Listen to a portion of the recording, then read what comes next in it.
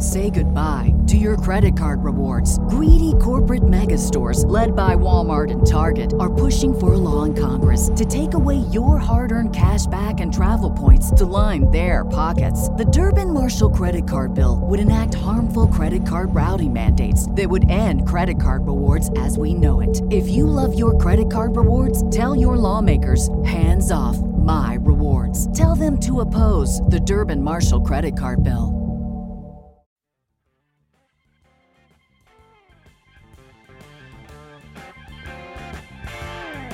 Hey, buddy, how are you? There we go. Yes! Fuck yes! Joe! Technology is wonderful. Oh, my God. I am so freaking happy right now.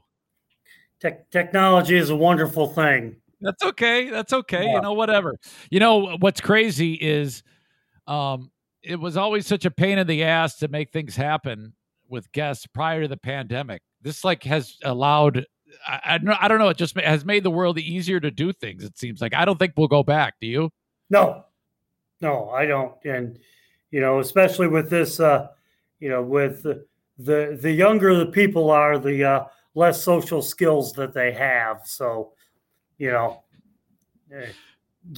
just is like, we'll never go back. And it's kind of unfortunate because, you miss that live face-to-face interaction. You can't read, tone, emotion, or anything like that into it. It's all you just see is the tops of people's heads because they're buried in their damn phones.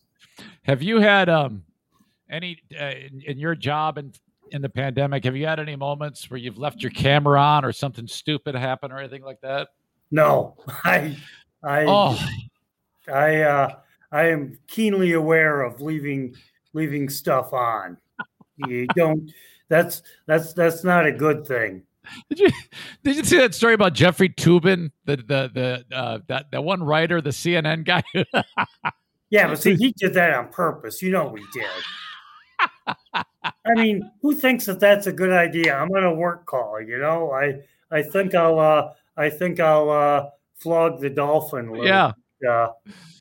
So, well, that's a really good point you made. Hold on. It's a really good.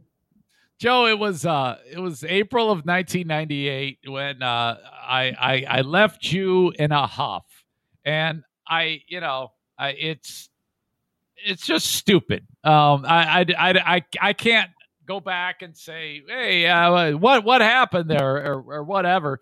And it wasn't anything that any one person did. But if I could go back at age with my 51 mentality back to my 28-year-old mentality, I was like, fucking life is too short to be pissed off at people all the time. So, I just wanted you to know that. I wish I'd never.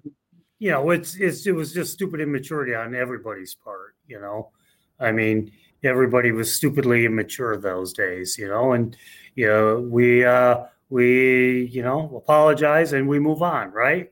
Exactly. You look the same. What are you doing? I mean, how is that even possible? You're 28 years older, but you look the fucking same. Well, I had a couple of strokes in April, so. And that's just getting people caught up. You had a health issue where you started to stroke out. Well, yeah, and I didn't even know it. I worked out. My wife was yelling at me to move some trees in the backyard, so I moved some trees, and all of a sudden my hand and my right hand, went a little funny, and my right leg went a little funny, and it was like, hey, this isn't right. So I go into the hospital, wait 40 minutes in the waiting room, and they tell me I have a couple of strokes. Wow. How do they figure that out? Is it through like a blood test, or do they do like? No, I think it's like the lack of movement in my right hand. I'm having a stroke. Now, thank God you caught that, because I have a friend in radio. His name's Dave Jaconet, used to work with me here in West Michigan, who ignored all of that, and it didn't kill him, but oh my God, I've read that if you are able to I don't know what they do to you in particular if they did that to you, but people can be kind of pulled out of that nosedive in a particular way if you catch it early enough. Yeah, well, mine didn't go that far. Mine lasted about 40 minutes, and just like, okay, that was normal. So I sit in the hospital for a couple of days, and 6 days, and then they do one carotid artery cleaning, where they just like cut your arteries out and they clean them up. And Wow. Amazingly enough, this Wednesday, I get the other one done. So Holy shit! Now, do they just go in through you? What do they go in through? they don't. They cut you right there. Shit! So Yeah, they're like, it's like cleaning a fish. Yeah. Well, it's clean. It's unclogging a pipe. It's just like, yeah. They'll put me under, and they'll cut me open and take out my right carotid artery, and I'll have the crazy thing about the carotid artery surgery is it irritates your nerves, so it gives you the impression that you had some strokes. So you talk like this for a while. Yeah. I've just been able, I think I can, when I stick my tongue out, I think I can stick it out straight now. But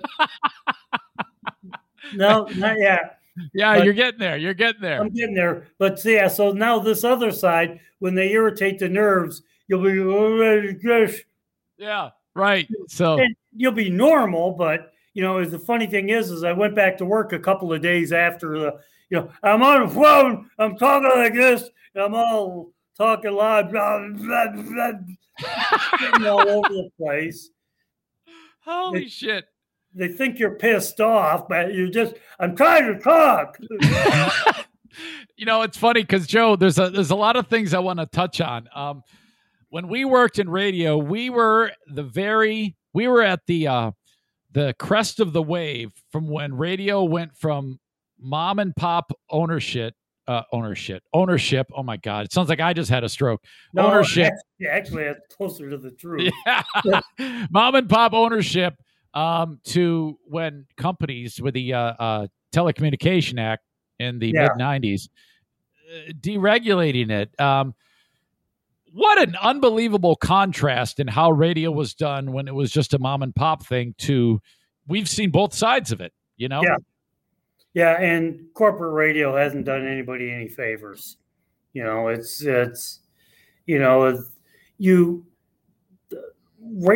is unfortunately they with the corporations, they put the bean counters in charge.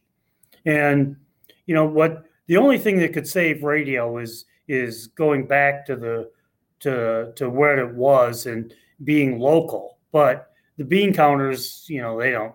You get the one guy that does the 5 voice tracks in 6 markets, and or in this market you got 4 or 5 station ownerships, and they do a broad, the same person does the middays on one station, afternoon on the other, and night on the other. Radio is like a personal medium, and when you lose that, see, the great thing about like when we were doing the show, it was like a personal medium. People knew us. We talked about local stuff. We didn't talk about, people like local. I think that's a great point. And I think that when the way it was done back then was you had a person on manning the station all hours of the day, night, 7 days a week. And I think that was the beginning of the end when they started at overnights on the weekend and just slowly whittled it away till now. If you were to look at the on-air lineup of any radio station in New York City, there's 3 people that work there. We had like 15 to 20 people that worked at the radio station on the air. Yeah. Yeah. And it was, and it just made it more personal. They talk, you get these corporate PDs that think that they're smarter than everybody else, and really all they like to do is just well, I'm not going to say corporate PDs, they just They like the power.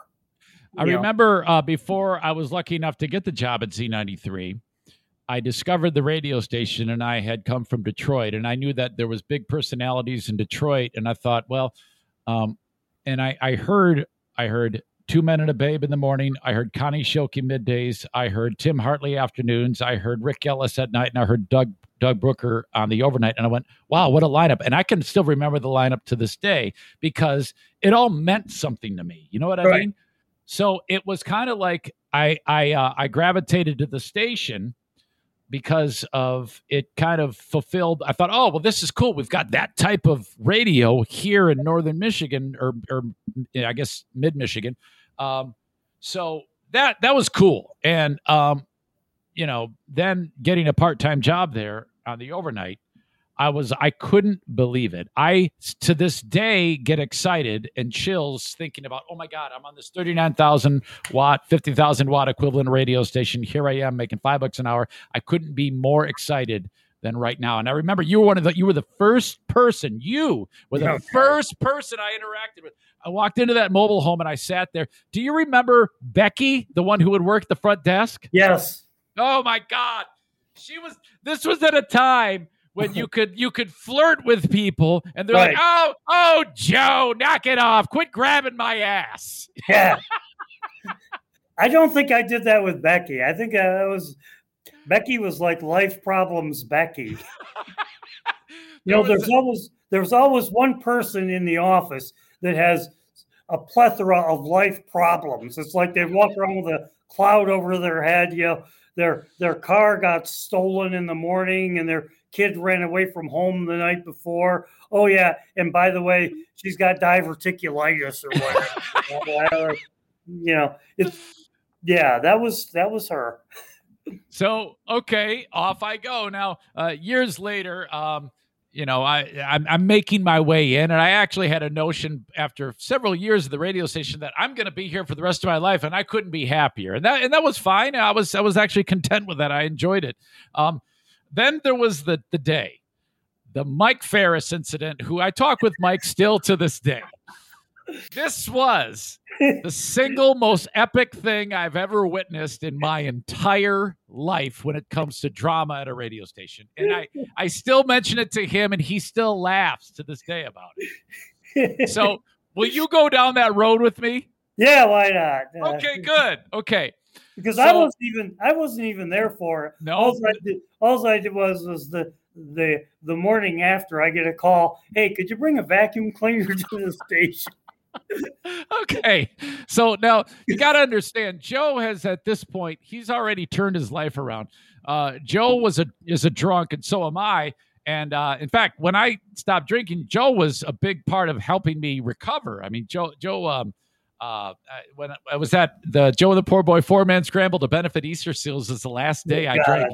It was June of 1996. I don't remember the date, but it was bad, and so Joe was a big help for me in getting better. So Joe was also a big help for our pal Mike, who was the boss. Now Mike was a fucking ball breaker, and he didn't like fucking around or anything like that, and he was a little bit short tempered. One day the radio station had great ratings, and I don't know anything about ratings, but I walk up to the radio station and everybody's having a ratings party because they did well. And Mike Thomas his general manager, God rest his soul, and everybody's drinking champagne and having a good time. And a friend of Joe's and mine, a guy by the name of Rick Church, who's now in Florida, I remember him saying to me, hey, poor boy, because that was my name. I go, yeah. He goes, because he hadn't been there very long. He goes, I think that Ferris guy is getting a little frisky with Shar. Now, Shar was a sales executive. She's a really nice lady, cute. And I go, huh? What are you talking about? I go, yeah, I got a feeling there's something going on. And I didn't even pay attention to it. Everybody leaves. I walk out into that area where Becky, the receptionist, would work. And I look out that window, and there's another building where the salespeople were, like sales executives would work. It's another mobile home. It's a second mobile home. Right. They just brought in They figured we needed salespeople, so they brought in a second mobile home. No bathrooms or anything, just another mobile home. You had to go from one mobile home to the other mobile home to go to the bathroom. So holy shit. I look out the window and Mike is on top of her on a desk. And I'm like, oh my God. Now I'm the only one that knows this. Okay. I go down the hallway and there's this head engineer. He works, I think in Lansing to this day. His name is Kevin. And, I said to Kevin, I go, Kevin, something's going on. And I explained to him what's happening. And I go, okay, this is terrible. And he's like, oh my God. All right. So then I go back to the studio and the phone rings. It's the hotline. And I pick it up and, hello, I just say hello, and it's Mike's wife. And she says, hello, this is Mrs. So-and-so. Is my husband there? So I realize I'm fucked because if I say yes, I'm screwed. If I say no, I'm lying. I don't know what to do. And I kind of like, I don't remember what I said. If I said, I think I did say, no, he's not here. Okay. Which is kind of true because he wasn't in the room that I was in, nor was he in the mobile home that I was in at the time. All right. So then I go to Kevin. I go, Kevin, dude, what if she comes here? And he goes, nah, she'll never do that. She'll never do that. And then I'll never forget it because I was turning on the mic coming out of Metallica's Enter Sandman. And Kevin's running down the hall going, she's here, she's here, she's here. And I'm like, oh no. And the mic's on and you hear impact of one car hitting another. She smashed her car into someone's car. Holy shit. So this is a catastrophe. And I close the door. I'm thinking this is going to be like an episode of Snapped where somebody's going to get killed. And so all I know is I hear glass breaking and I hear screaming.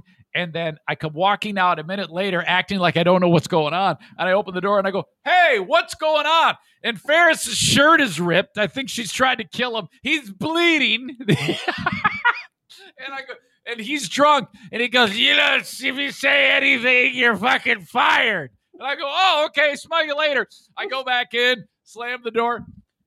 Holy shit. Oh, my God. So this ends, and then they leave. Mike's wife calls me and says, thanks for lying to me. And I'm like, ah. And so I tried to explain where I was, and I ended up being her, therapy for 3 hours. I'm talking to this poor lady. I felt so bad. Meanwhile, while that's happening, she had gotten a hold of the chick's boyfriend, so he knows what's up. He kicks her out, drives her back to the radio station, throws all her clothes that are in garbage bags on the front lawn. I've got to console her, so I'm consoling her. She's in a production room crying in a corner, and I'm talking to the missus on the phone. I'm doing all of this while I'm trying to do a radio show, Joe. Oh. Yeah, I was at a bowling alley doing a gig. Yeah, everybody called the bowling alley. Oh, Jesus. My God. Yeah, it was pandemonium. And then we had an all staff meeting, and Mike, he saved it. He fucking hasn't drank since. And yep. he somehow brought it back. I don't know how he did, but what a saint of a wife she was. How about her? That is really one for the ages. Yeah, I think it took us a few days to get the blood off the windows. And in fact, I talk to Mike from time to time. I go, look, I say to him, I go, hey, how's your wife? And he goes, she's fine. She still doesn't like you. I go, what do you mean she doesn't like me? I'm the one I'm the helper. I was doing all I could to keep her, but whatever. It doesn't matter. At this point, I'm just glad that he's okay. Glad he's healthy and she's doing good. So, but my God, what a time. What a time, Joe. Oh yeah. I haven't talked to him in years.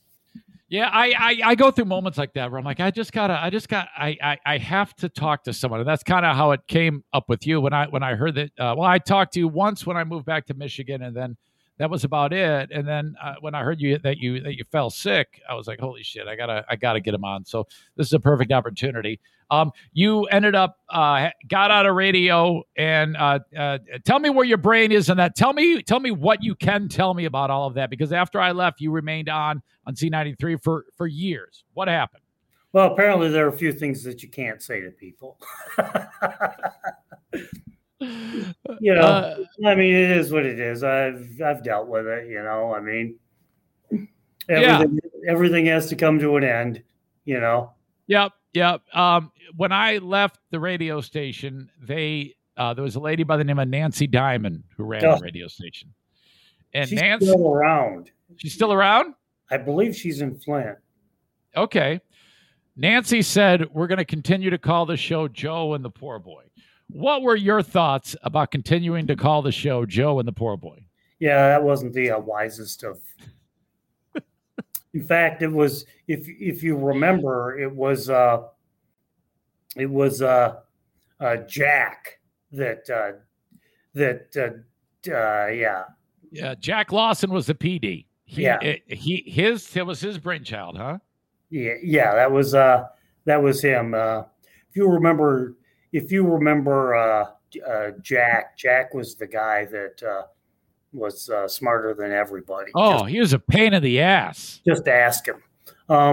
He was the one that wanted to when he first got there wanted to take the Saturday night show off. The captain. Yeah, the one with like a 35 share. Right. Huh? And it's funny. I was just bragging about you before you got on about how big that was, and no one could explain it. It's pointless to try to explain why.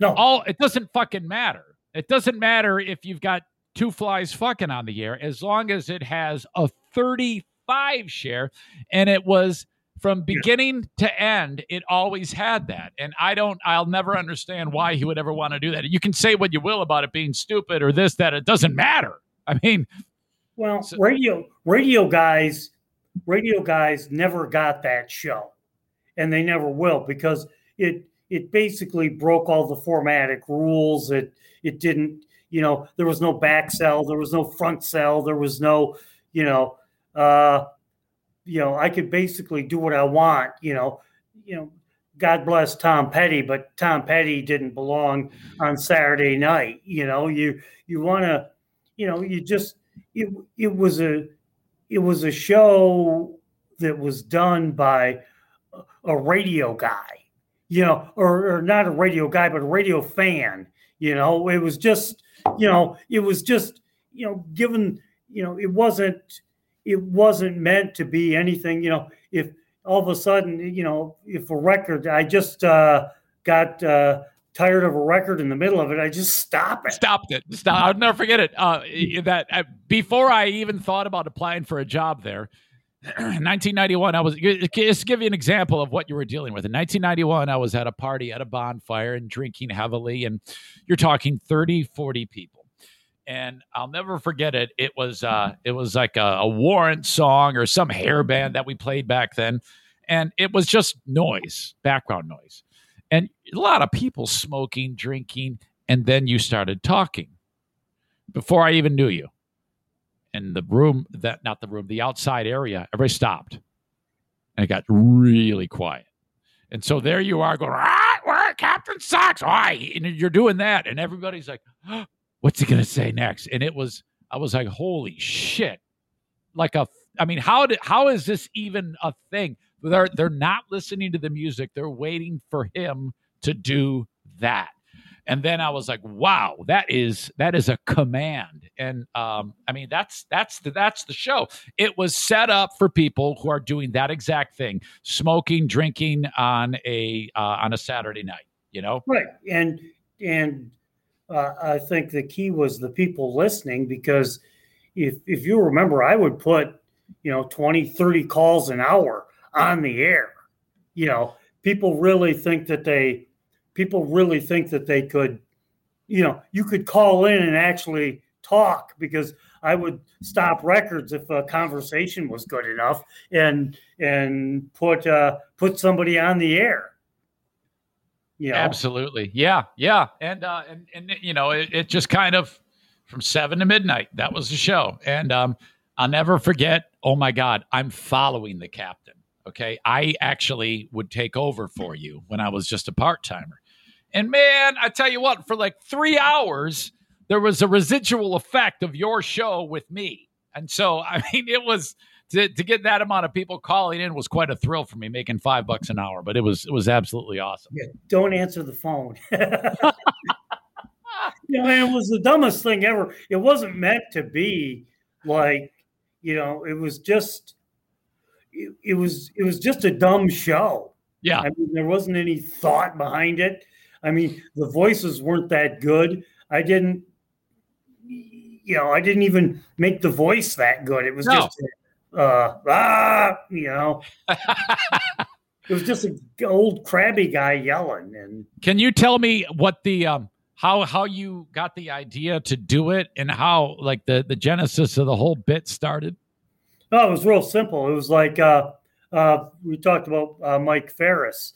That was when pirate radio started. And what if you remember Los Angeles? They tried to do corporate pirate radio. As dangerous as a bunch of guys in suits in a room can be. Well, Ferris and I were. Well, what happened if we used like a real pirate? Just kind of a Krusty the Clown before there was Krusty the Clown. Right. Yeah, and so yeah, that was it. Incredible. And the bird was just me going, Yeah, I'm Captain Sockside. I put like 5 things on a cart and just wrote, I wouldn't even know what was coming up. Now was it actually Jack who said, "All right, I want the show done"? Well, Jack said he would see when he took over. He would see that. We'll see. We'll talk about the future of the show. And then eventually he just said, "Okay, no more." No, it won over because I sold some sponsors on it. Okay. Well, you got to run it, Jack. Yeah, Jack was, one of these, programming guys. He was the guy that, we used to have to fight with Jack to get the, every other station had their morning show in their ID. Okay. You're listening to blah, blah, blah, home of blah, blah, blah. Yeah. Joe and the Poor Boy in the Morning, best rock all day. Right. Not Jack. Not that genius. No. Why would we want to put that in the ID? Right. He's the same guy that didn't want to change the name of the show. He was an overthinker. I remember particular there was just a lot of nuanced conversations where a lot of time was spent on really silly, trivial things that could have been spent that time doing something that was productive. He was corporate before corporate was really corporate, because he was the essence of corporate. We got to study this, and we got to, radio is just something you do, man. You don't, we got to study the concepts and the why. Just do it.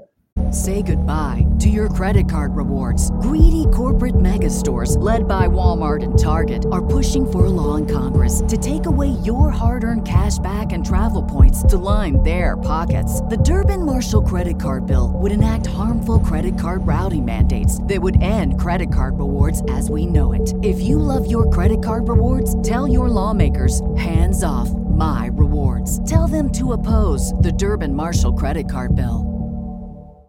You were, I don't know of anybody who's ever done this. You would do the morning show, and then, as the morning winds down, you would then go and sell advertising for the radio station. And for like 30 plus years, you made a lot of people a lot of money. I've never heard of anybody before you that has done that, and no one since. Take me through, how it was working, because I remember you putting in so many hours. I couldn't believe that you were able to pull it all off, because you'd go from 4 a.m. to 7 p.m. every single day. Well, nobody's that dumb. I mean, nobody is, I mean, when we first started, I mean, it was a small station, so everybody did everything. I just started off on the mornings by accident. You know, Ferris again and his partner at the time, Joe Martin. They Mike at the time was very difficult to work with. And anybody that worked with Mike closely for any length of time wanted to stab him in the heart. Yeah. So their morning show got to that point. So Ferris was doing something, and he saw me at a comedy club doing some stand up, and hey, I didn't know that. And well, duh, I've been on your staff for a few years here. Yeah, and so yeah, then the show started. That's how I started, and it wasn't until like 3 or 4 years into the morning show that they decided to pay me just separately for the morning show. They didn't even pay you. No, they just, well, it was just, but then again, with these mom and pop radio owners, it was the, we were owned to, I can't even remember the guy's name. He was in advertising in Detroit, but he came Charlie? Charlie? You're talking about Charlie? No, before Charlie. Okay. He came up and said, "Hey, the FCC's coming up. Okay, you're an American Indian, aren't you?" I said, "No, my name is Volk. I'm German." Well, if you could be an American Indian for a week when the FCC is here, we would certainly appreciate it. Oh, so you got it. So like for the equal employment thing, I guess, is that? Yeah.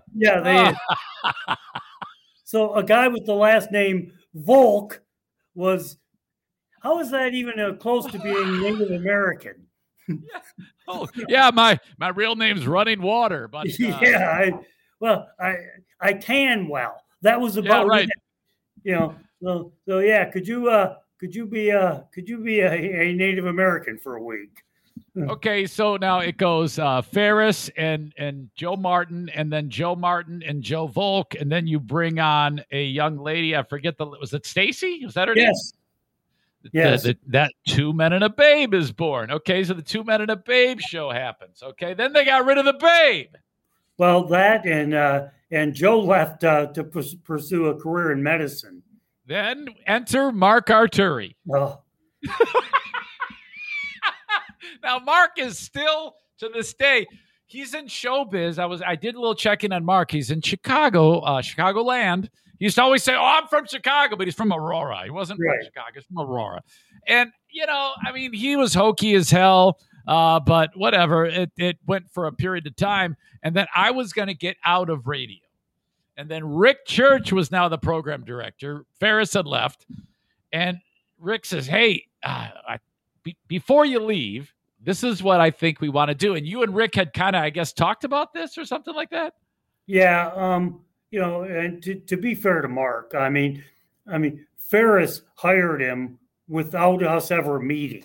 Yes. Right. And that's very rare. That never happens. Here's your new partner. Yeah. And, Mike promised him a lot of things that never happened. Right. He was going to be, the man. He was going to be well, wait a minute. I'm the man. Yeah. And so anyway, we talked about it and bam. Right. And so now when it comes to the show, Joe is the big driving force. He's the id of the show. There's a lot of the almost all of the creative thing about it was Joe's driving, and Joe would come up with ideas and he'd write bits, and then I would try to do voices and things like that, and it just kind of worked. Yes. It even started to click before I started on mornings, because I would do the Eddie Howell impression, and then I had a character called Cecil.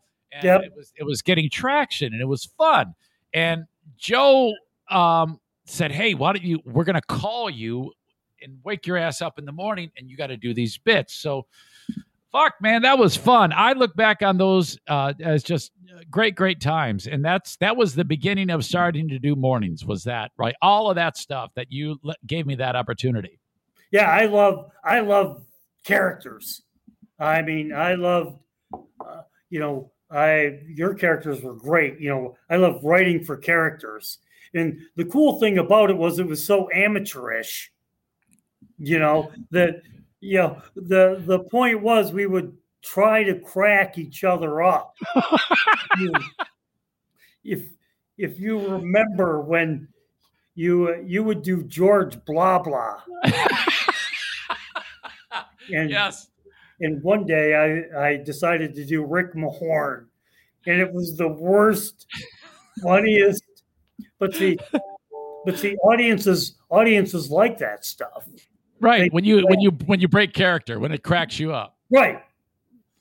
When if it's funny to us, it's funny to them, and really, that's the only test I ever used. Gosh, this is really funny to me. Now, and that's true. And when I a lot of what I did, I ripped off from the style of radio as George Beyer from JJ and the Morning Crew in Detroit, and so I kind of use that as like a muse or a template. And in particular, I remember doing that Dirty Ernie character, which is an impression of Ernie Harwell. And one time before I wasn't on mornings, you would call me at my house, and I was living in Midland, and there was the bit was everything would lead to a long, drawn-out story by me that you would like, oh, God, this is terrible. This is so boring. I know it sounds stupid right now, but it was really fucking funny. Trust me. And one moment in particular, I was describing an old-time baseball player, Joe, by the name of Fuzzy Folger. And the player's name was Folger because I was making coffee as I'm doing it for the morning. And you can hear the can rattling. And then these guys start cracking up. And then Mark goes, Ernie, are you making coffee right now? And I go, oh, wow, look at that. His name's Fuzzy Folger. His name's right on the can here. Holy cow. And it was just ridiculous, man. And then, so everybody's cracking up and laughing their asses off. And that was, oh, my God. I look back, key points in my brain are just burned there forever. And I don't remember anything, but I remember those moments because they were really, really special, Well, then that's what's lost in radio now because it's all so corporate and sanitized that it just is. Yeah. And it's remarkable, Joe. That's kind of what I want to get into with you now is, do you think this could possibly just go away? What, radio? Yeah. Oh, radio's already gone away. They're dead. They just don't know it yet. I think that, until radio figures out a way to make money, without like the 5 or 6 minute commercial break, they're going to have trouble because again, who in today's on-demand world, like your podcast here or Alexa or Spotify or all these other, who's going to sit through 5-6 minutes of commercials? I think that's a fair point. And I think that if you were to go, let's say you're in the break room at work, anywhere USA, and there's 20 people sitting there. And if you just blurted out, raise your hand if you've listened to the radio today. And then raise your hand if you've done, and you could say any online source, doesn't matter what. And that could be TikTok videos, YouTube videos, Spotify, all the things you just said. They'd all go up. And right. I mean, nowadays, outside of the car, people don't even have a radio. Right. Now, one of the things that ratings Arbitron or Nielsen did was they allow online listening to factor into the measurement, which I don't know if that necessarily is going to help because I still don't know anybody who is going to go to a radio station on their phone and listen to what's there because of what you just said, those long blocks of commercials. We don't need commercials anymore. No, and until they figure out a way to make money, and again, radio, if radio would just go back to what it did best. I mean, great radio is local. When you bring in all these corporate people, when you bring in the consultants, when you bring in all those other people, they just They just ruin it, because radio should be a reflection of your community, and not, I when I was doing the show, I didn't want some consultant in Buffalo to get the show. I wanted the person in Bay City, Michigan to get the show, because that's where so you talk about Bay City stuff, you talk about Saginaw stuff, you talk about Midland stuff. Yeah, I remember, and I think that we worked very hard to try to make that a thing, because the news that was big around there was a lot of gigantic personalities in and around where we live. There's this gentleman by the name of Art Dorr, and I don't know if Art's still kicking today, but Art was the guy who created the Tough Man contest, Right? An unbelievable entrepreneur, and he's like a pro wrestling character. This guy, I mean, right. He is. I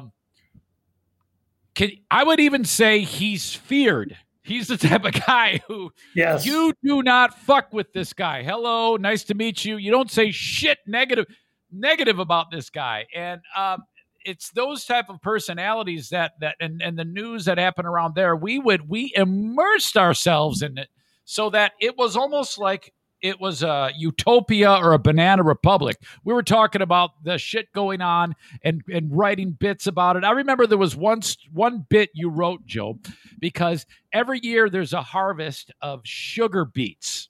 Yes. Okay. And Joe wrote a pre-recorded bit about a car product that you put on your car called Beat Off. And the idea was, when you're driving on the road and if sugar beets fall off the truck and hit your car, you want to have some beat off on your car. And, I might still have that bit somewhere on a reel-to-reel tape around here, Joe. Yeah, it wasn't rocket science. I'm telling you, man, because you would leave me the scripts for these bits, and I'm like, and you would actually hand write it, pen and paper, with the lines. I'm like, oh my God, this is fucking unbelievable. So then Joe would actually write a bit, and I would go and make it. That was the process. He'd write it, I'd make it, and then while making it, I'd throw in little nuances and things like that, not changing the overall crux of the thing. And then he wouldn't even listen to the fucking thing, and then we just put it on the next day. Right. Well, I mean, that was great radio. Yeah. God, yeah. I look back on that. I made $22,000 a year, but man, I didn't have a complaint in the world. I loved it. It was absolutely spectacular. Man. Oh, somebody's I'm just reading the comments on the side. Is it possible to find old Z93 Joe and the Poor Boy clips? Yeah. I wonder. Yeah. I wonder. I have all those best of reels in my basement. You do? Really? The reel-to-reels? Wow. Remember we did the first weekly best of shows? Yeah, that was before other people were doing best of shows. Yeah, that's exactly right. And it was actual on reel to reel. Yes. We had the old school way of doing it. Had to edit with a tape editor and cut the tape and all that shit. It was everything was a process, but man, I can't imagine. I don't even remember when radio switched. It seems like it was just almost like a gradual thing. I remember we made a big deal about, because we had CDs. Yeah. Yeah. And then because we had CDs, nobody could smoke in the studio anymore, because we were going through 3 CD players a month. Wow. Yeah, absolutely. Yeah. That was the thing. I remember I would go there to be cigar smoke in there, because you'd be constantly smoking cigars. Do you still smoke cigars? No. I haven't smoked cigars in a while. No kidding. I guess the stroke thing, kind of. Yeah, absolutely. Now, Joe, how many people had the name Poor Boy? I remember there was a dude named Zach right after me. Yeah. He didn't last long. No, that was a Jack thing. Jack decided he was going to hire the overnight guy to do mornings, and he was a great guy, but he was in over his head. I can't imagine the stress you would get, because I was under a lot of stress where I was trying to fill in for Drew. It was terrible. I can imagine him assuming the name made it a million times worse, the amount of shit that you guys caught over that. Well, yeah, that, and he was the overnight guy, so he wasn't very good. No, it wasn't great. And so then let's see, who did we do after Zach? I think we did Kangas. That is Todd Kangas, yes? Yeah, he was doing afternoons, I think. Is he still with the radio station? No. He went off to do he went off to Indianapolis to do some syndicated thing with a woman, and that didn't work. And let's see who after then it was Jay. Jay was working. Then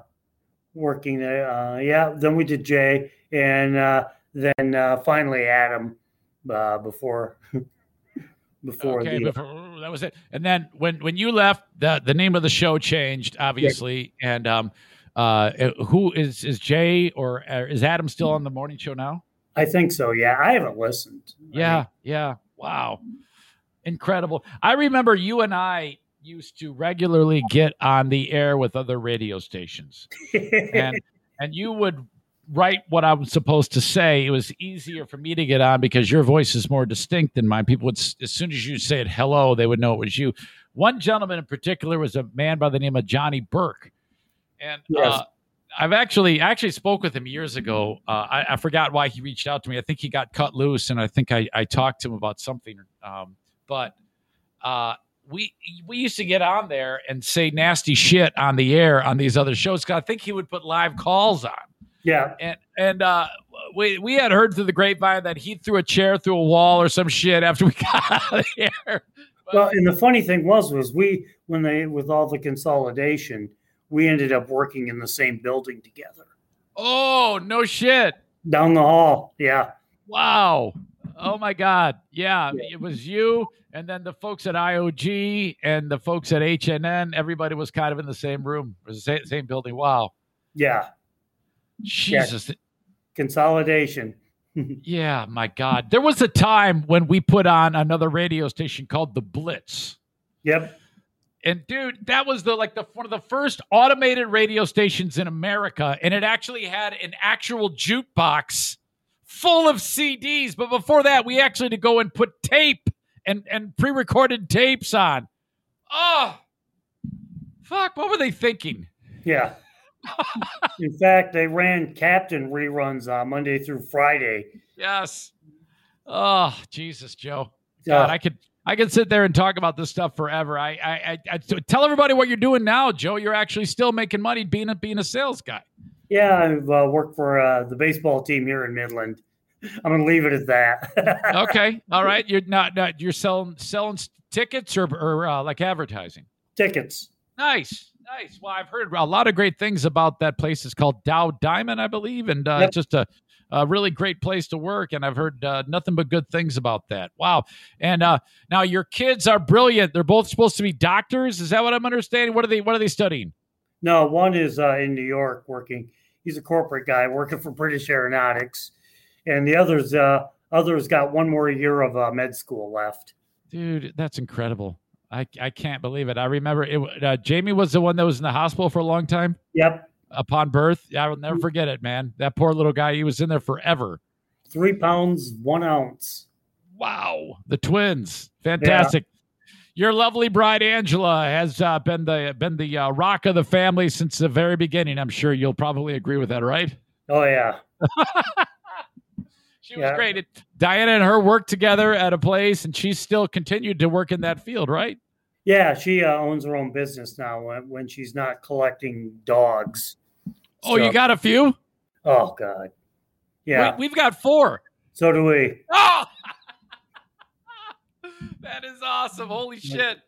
So do we. And, if I could get rid of them today, I would. Oh, come on. Oh. That's bullshit. You love them. Oh, I'm too old. Joe, what about radio, man? What if is there any hope that you could get back on the radio? Would you ever even consider that? I mean, what? No. Just no. Yeah. I think with social media and all this other noise, first of all, there isn't anybody that would ever put me on, and second of all, I'm just too old to deal with really this and oh, these people are mad. I don't care, right. know. I mean, our favorite hobby now is being offended for for people that with stuff that doesn't even affect us, and I just, I'm not saying never, but at the same time, I just, I don't even have social media accounts. So, and my life got 100% better when I got rid of all my social media accounts. Isn't that crazy? Yeah, You I know. can't imagine what it's like to be that much to actually pull back. I mean, anytime I lose my phone for a significant time, I'm like, I should probably hope that it stays lost, because I can understand that. I don't care what you had for dinner. Social media is people trying to justify their lives, by proving to others, when they're really trying to prove to themselves that that their life is meaningful and all that. And I don't know, I don't need social media to tell me that my life is meaningful or anything. Exactly. Yeah, I can see that. I think that there is. I mean, if you kind of want to cut out all the distractions, I can totally see Well, where it's you're like coming. it's like people post on social media because they want affirmation, and they want all that sort of stuff. And or people like to post their stupid opinions on social media about things that they don't know anything about. Right. And everybody gets mad about everything. Whatever happened to the concept about agree to disagree. Exactly. Okay. Well, I think I fall victim to that too. I mean, I know that when I see somebody that says something that I don't like, my gut reaction is type of like I don't. I'm kind of like, I wish I had a dimmer switch instead of an on-off switch. Yeah, and I mean, if that's the person's opinion, okay, as long as it doesn't as long as it doesn't harm me, I don't care. I wish I did that. But I'm like the type, when I see someone's opinion that I don't like, I always have the urge to say something stupid about them, like saying, "Hey, you're stupid," and tell them that. And then, everybody has the right to be stupid. It just I just can't get myself caught up in all that sort of drama and that sort of just it's funny because we were talking about, here's the deep philosophical stuff of the day. We were talking at a AA meeting about the meaning of maturity. What the definition of maturity is when you finally realize that you're not the only person on this planet. That's absolutely true, because then you're considering others. Right. Well, it's that whole, well, I'm offended, so you need to take this down, or I'm offended and you need to do this. I'm offended. You need to, well, mature person goes, yeah. Well, that's, other people have the rights to do stuff. And again, as long as they're not in my backyard, taking my family hostage, I don't care. Go ahead. Absolutely. All right. Well, I'll tell you what, man. I know you're busy. I know that this has been awesome talking to you, and I'd love to get you back on here to kind of like just, I don't know, whatever, further down the road. If there's anything coming up, I'd love to bounce stuff off you if you're open to that. Yeah, sure. I'll be talking starting Wednesday for the next 3 months. I'll be talking like a stroke victim, but maybe. Yeah, that's a perfect time. Talk about you. But hey, good to talk with you, man. Yeah, absolutely. Real quick, this is probably the worst time to ask this, but Carol, the hot babe in the office, alive or dead? I don't know. When I left, I haven't talked to any of them. So okay, gotcha. So, and not because I was mad or anything. It's just, you know what? It's just time to, you can't relitigate the past. The past is the past, and you don't even know if you have a future. So you just basically have to play the game that's in front of you today. That's the only thing I can do anything about. So. All right, the legendary Joe Volk. If you go to Midland, buy a baseball ticket. Buy it from Joe. Thank you, sir. All right, Joe. Talk to you, buddy.